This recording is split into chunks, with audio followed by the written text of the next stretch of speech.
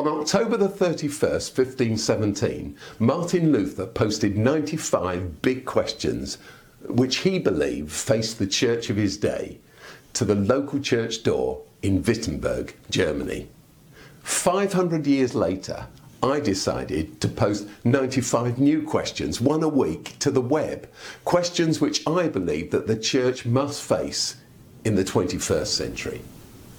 Welcome back to Chalke Talk after the summer break.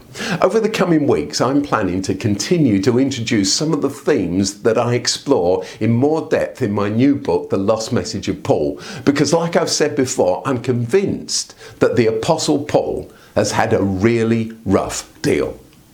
I believe that Paul was the great includer, and that though he's often been blamed for so many of the church's worst behaviours, past and present, everything from misogyny to homophobia, not only has he been misunderstood, but more than that, I think he'd be absolutely horrified by the catalogue of excluding policies and shame-inducing dogmas that have been generated and propagated in his name.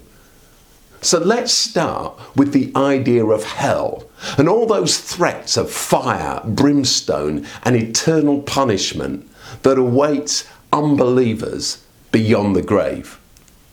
Here's the amazing thing.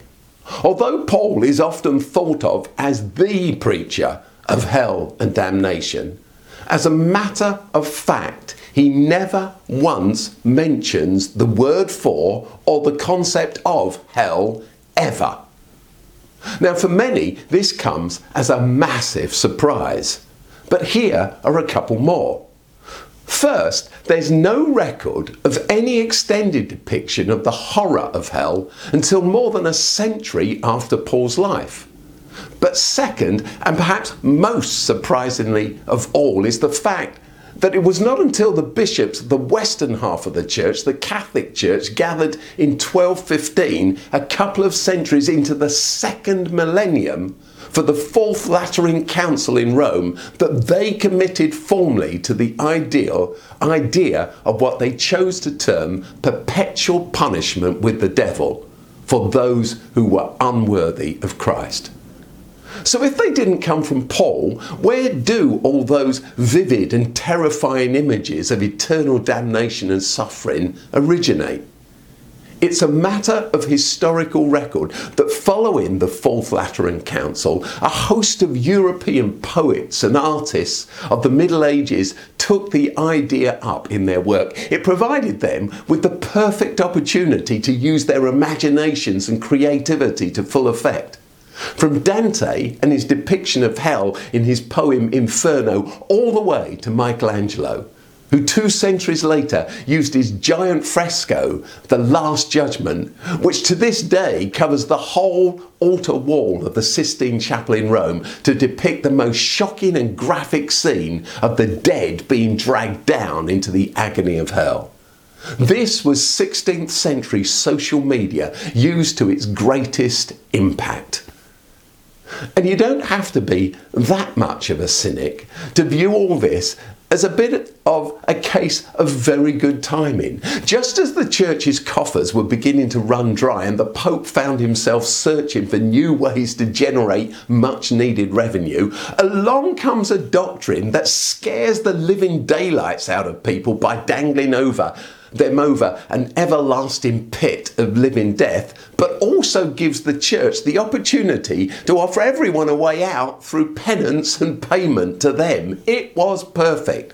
The creation of fear through the threat of exclusion is, after all, a time-tested way of maintaining control.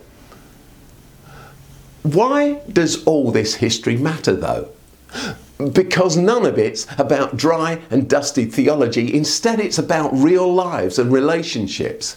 It's about the hopes, fears and anxieties of our families and our friends. It's about the people that we love and their futures. It's about us. And it's about the search for truth. Much more about all of this next week. But for now, a question. If what I've said is true, what difference would it make to you and to the message of the church?